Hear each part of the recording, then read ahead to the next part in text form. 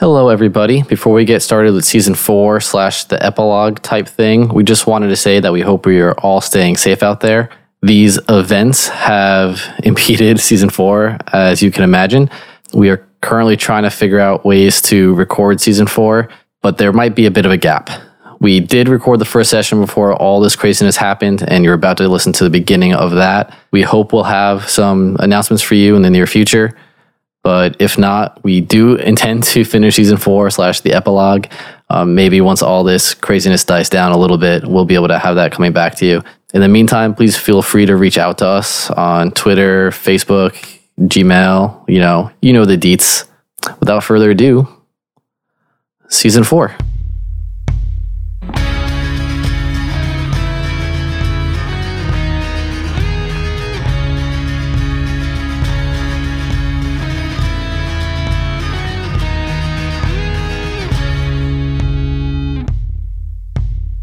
Everybody, welcome back to This Is Gonna Hurt, a 5th edition Dungeons and Dragons podcast. My name is Owen. I am your dungeon master for just a little while longer. Joining me at the table, we have Steven, Alex, and Jeremy. And just the three of them, and you'll understand why in just a little bit. I want to say, like, hey, everybody, it's season 4 of This Is Gonna Hurt, but really that's not the case. The show technically ended at the end of last season. That was the series finale, and we haven't explained a lot of what's going to happen next, but essentially we're going to do a small series of epilogues, which will effectively equate to like a full season 4. But it's really wrapping up. It's not, their destiny quest has been completed, and it's really what is going to happen to the Goblin Splooshers over the next so many years of their lives. And I will explain more about that kind of new mechanic at the end of our session today. You can find us at various places at Gonna Hurt D&D. And that's about it. We're wrapping up. So the time to ask us questions is now. If you want to tweet at us, if you want to Instagram at us, you can email us at thisisgonnahurtinfo@gmail.com. Any questions that you've had or any things that you want answered. After we finish this epilogue, we're going to do just kind of like a talk show episode where we answer as many questions as we can. I want to provide clarity, especially on that final fight. Lots of people are confused, which is kind of how I wanted it. So now's the time. I think that's it. We're going to leave it at that. Maybe cue the... So, it is 7 days since the events at the God's Peak. Aegisar had been vanquished. we killed him. Dira Hatham was slain in battle. She did. The Angel of Death was crushed beneath rocks and boulders. Rip. Nice. Shut up.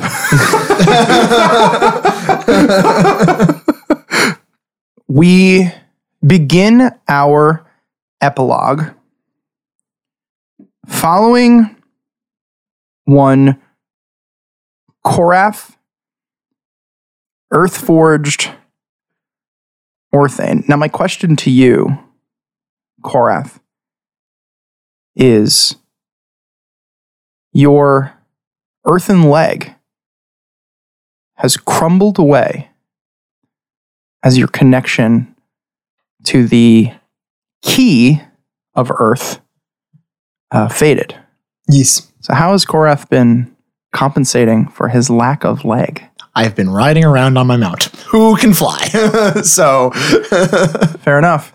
Korath, you find yourself once again at the Etrunian home base of the Brotherhood of the Timeless. Now, this is not their true base. This is not where you... It's an outpost. Where you trained. This is very much an outpost.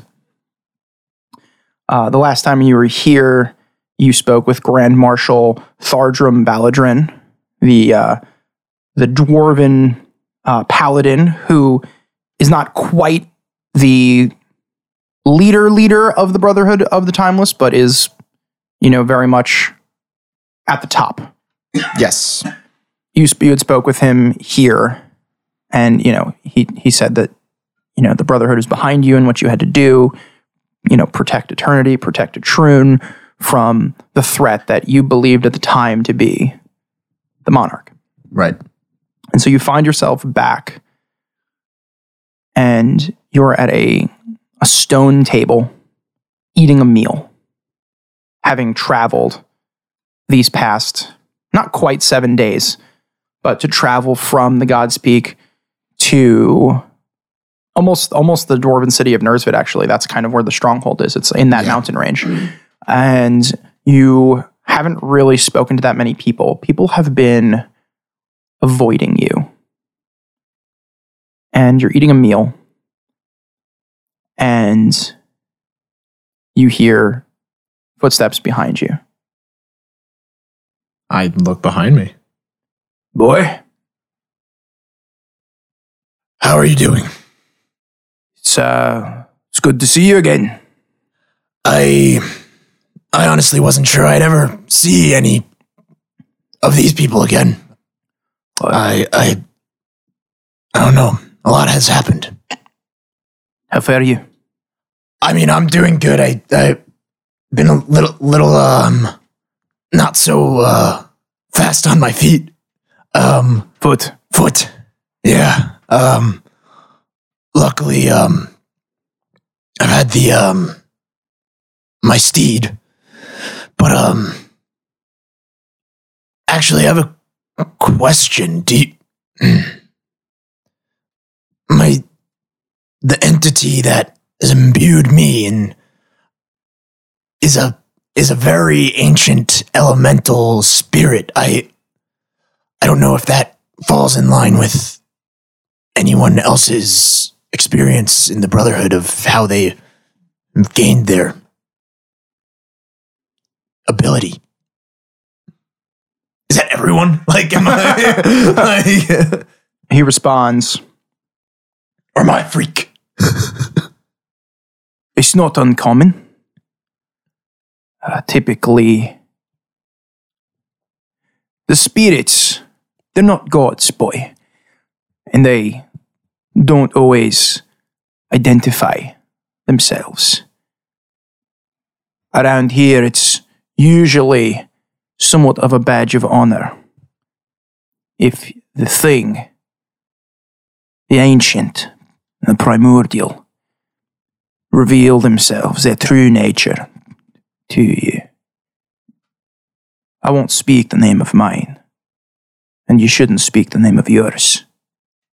I mean, I've been getting his name wrong for the last 2 years, so. He doesn't smile. Even more of a reason then.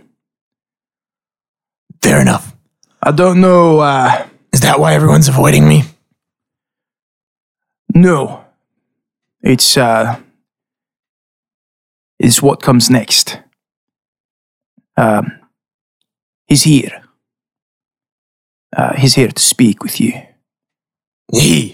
And you know that Grandmaster Hamlin, yes, never leaves lately the home base. Yeah. In a lot of ways, Thardrum, he will check in on the outposts, and that's why I think he's the kind of I don't want to call it the day-to-day because, he'll post up in places where he's needed, but Grandmaster Hamlin is, and he's here. That's okay. I'll speak with him. I mean, I don't have much of a choice.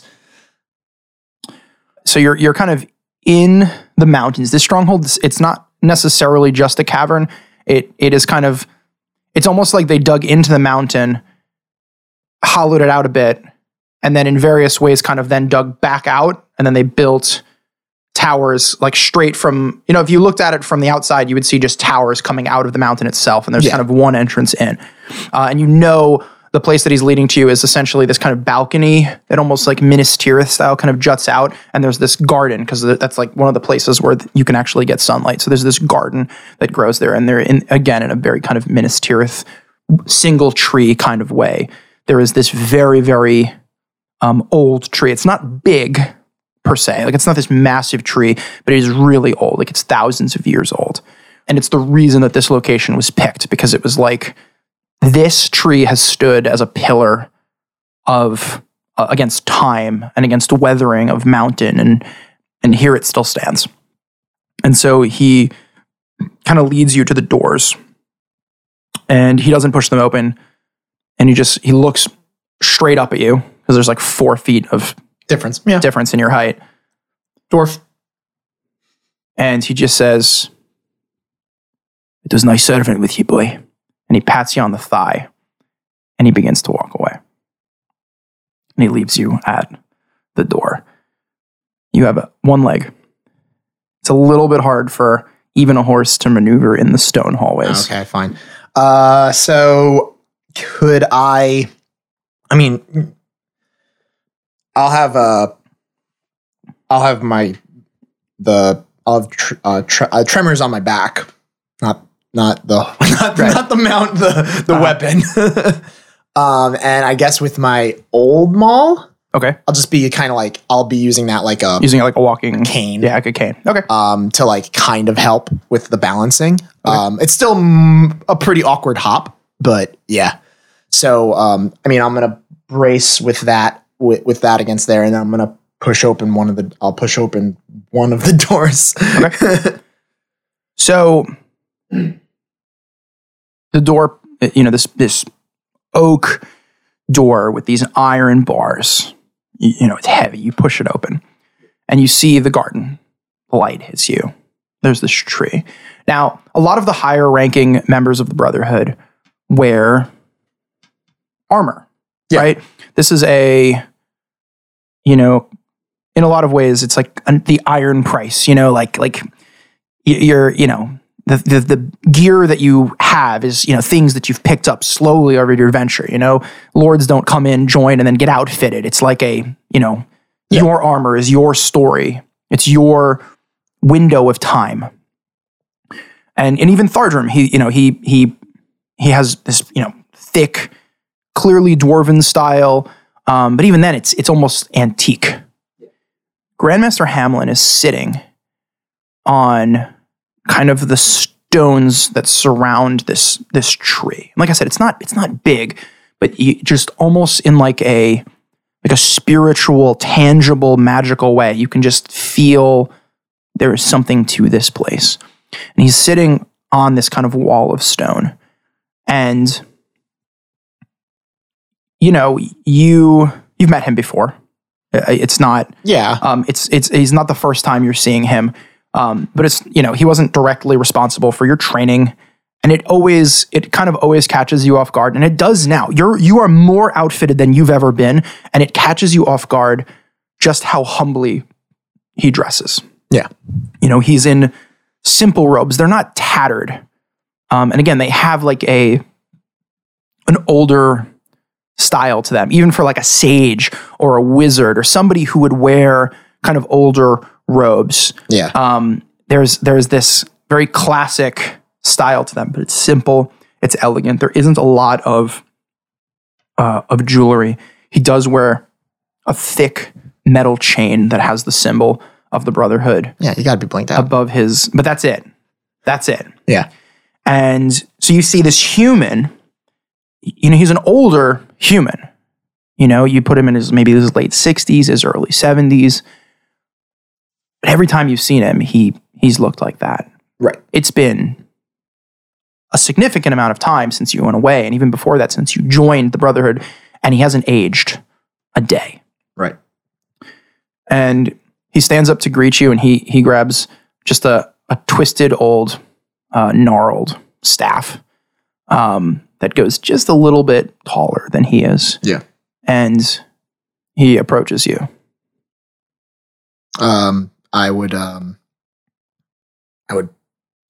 of, I wouldn't bow because I don't think that's necessarily like a thing that the the Brotherhood really does. But I'd put my one hand on my heart and like across my chest and just kind of like on my signet or whatever, my symbol, and I would just kind of nod to him. He gives the slightest head nod to you as well. And he speaks, it's an older, gruffer voice.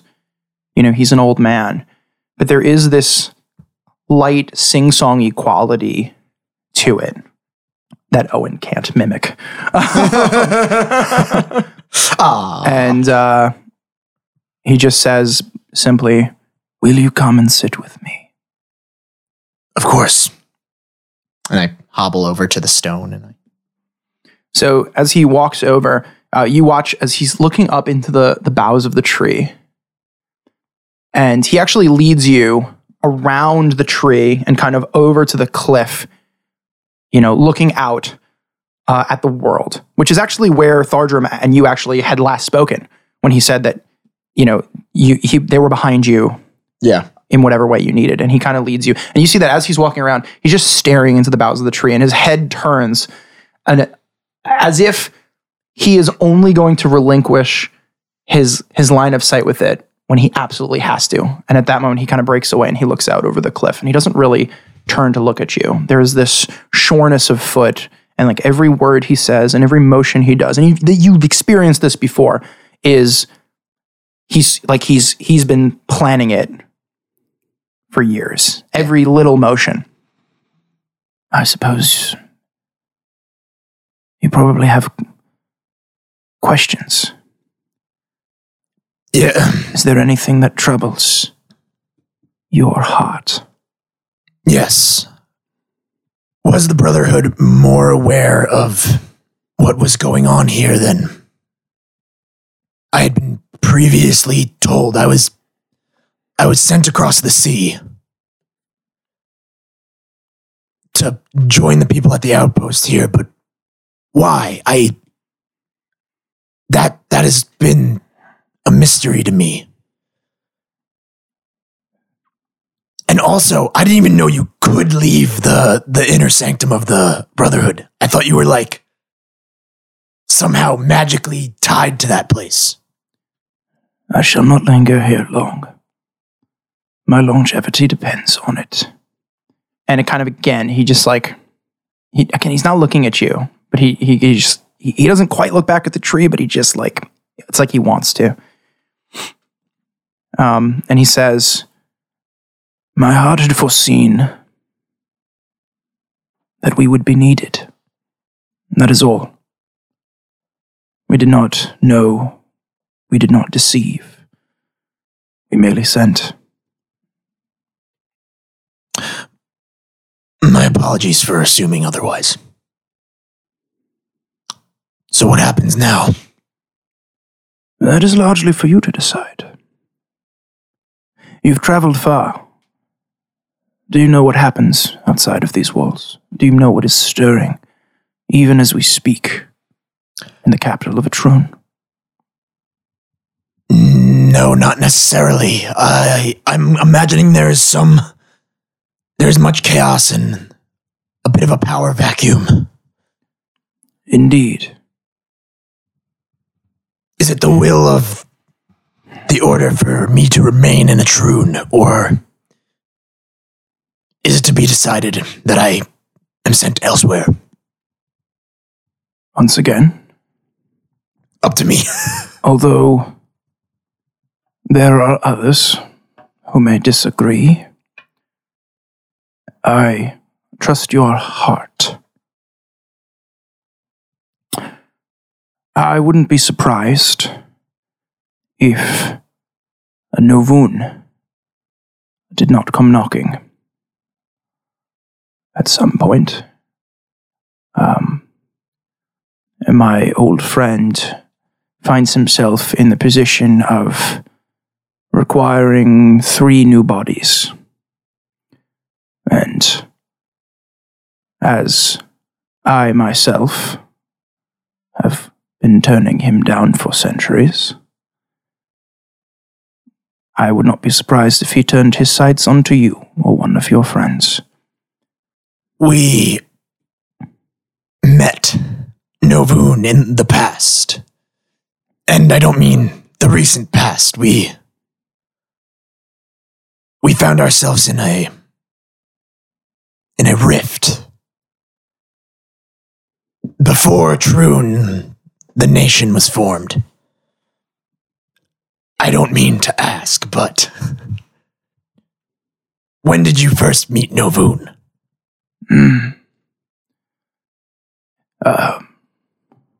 Only after this country was formed. We sought fit to remain neutral. It was a political matter. It was not world-defining. Names have power, but in the end, they are only names. That being said, I do believe that your position within our order is now something of a bit of a question. My responsibilities lie beyond the borders of this country and its political matters. I know that my charge is to the entirety of the material. And I could not find myself in a position to accept a request to be a member of the 12. If your heart is leading you beyond the borders of this nation, my question would be, Thardrum is growing restless here. My intent would be to promote you to Grand Marshal, and for you to take up his stead here. But if your heart is leading you elsewhere, I would understand. Although there's much honor in this post, I don't know if I could remain here for very long. I can fill the position, but I am one to wander. I don't know where the tides of time will take me, but I believe they'll take me somewhere. Then perhaps you and he can work together to find somebody suitable for the task. I believe that sounds appropriate. I mean, but I don't know. I know I know a lot more people than I thought I did. Yeah, we'll find somebody. I mean, there's got to be Carl's pretty good, right? Oh yeah, you're right. Carl stinks. And he cracks a smile. There's a legitimately long pause. I speak this word to you. When the time comes, do not succumb to the sorrow. Return home. And he turns and he starts walking towards the tree. And and he says it in a way where you know that something, it's just true. Like there's a magic, there's a palpable power in what he says. Yeah. Wait, quick question. Do you know where I can go to fix this whole situation? You know, the leg thing. Yes. And I will confess that my eye is already on it. And at that, he places his hand on the tree and just vines just erupt and they just begin to just kind of circle his hand and they kind of just swallow him in and he's gone. Okay. I had a feeling. And then from the side of the room, you hear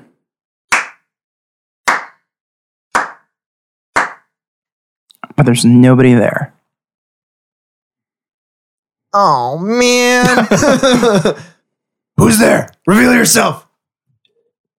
And then literally You wouldn't attack a man with one leg, would you? leaning up against the stone, like 2 feet from your face now, just this ripple of kind of like black energy.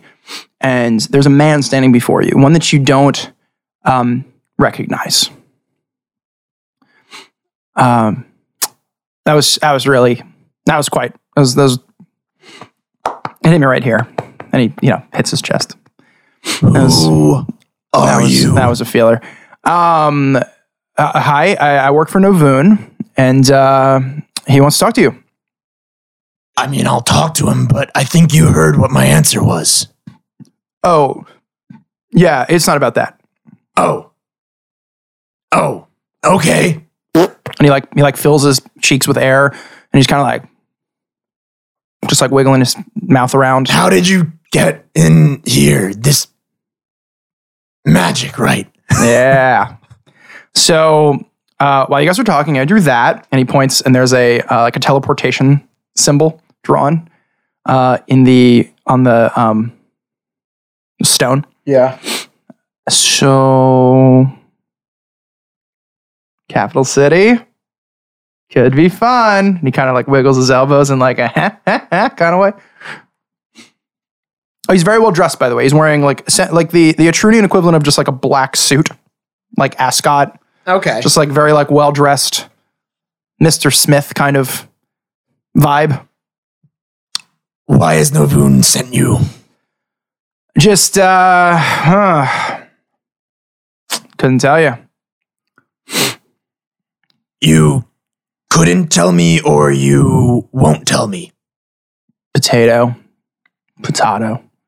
Who says potato? And he puts essentially a cigarette in his mouth, and he just kind of flicks his Smoking so bad for you. he flicks his fingers, and he just lights and yep. It took me it was actually pretty hard getting in here, I'm not gonna lie. I didn't think, well, no, I knew. Okay. You coming? What's your name? Call me. And he looks into the camera. Potato Man. Sorry, I couldn't help it. He looks into the camera. Mr. Smith. And he looks back at you with a dramatic flair. Smith? That's such an exotic name. And he holds the cigarette, and he just kind of to blow some of the ashes away. I know. And he flicks it off the cliff. And he steps onto the circle. Fine. Can I just do something can I read his vibe? You can absolutely roll an insight check. I'm going to roll an insight check. This guy's probably way out of my league as far as insight. Potato Man would have been the best name. Yeah. Right? The Potato the Man. Potato Man. That's a 12. He's incredibly hard to read. He seems like a jokester. He seems like you're not sure if anything of what he's saying is true. Yeah, I'm just gonna use a divine sense also. Okay. Is he a No. celestial or a fiend or He's an none undead? of those things. Okay, cool. Oh, come on. There's 2 more. Let's go. Fine. I'd hobble over. And he does the arm thing again, where he's kind of just jiggling his elbows back, and away we go. And you're gone. Cool. And then, Steve, I would like you to insert that season 2, episode 1 noise where the zzz, oh, that's not in the budget anymore? Oh, okay. Hello, everyone. We'd just like to take this moment to thank our patrons for bringing this episode to you. So thank you to Austin, Caitlin, Frederick, JJ, Jordan, Justin, Ellie, Brenton, Kim, Michael, Nathan, Necroscope 7, Neil, Nicholas, Phil, and Scott. Thank you for all your support and helping us to keep this podcast going. Hey, you kept listening. That's cool. For real, though, we say that at the end of every episode, but we really mean it. We just took a look at some of the support that we've received since we started doing this thing, and it's kind of crazy that you guys would, care about this little podcast. So it means a lot to us. It helps us to pay the hosting fees. Really, that's it. We try to stay as bare bones as possible to make sure that your money's going to something that you enjoy, that you care about. We have all the equipment we need. Everything you give us is going right back into the podcast. So seriously, from the bottom of our hearts, thank you.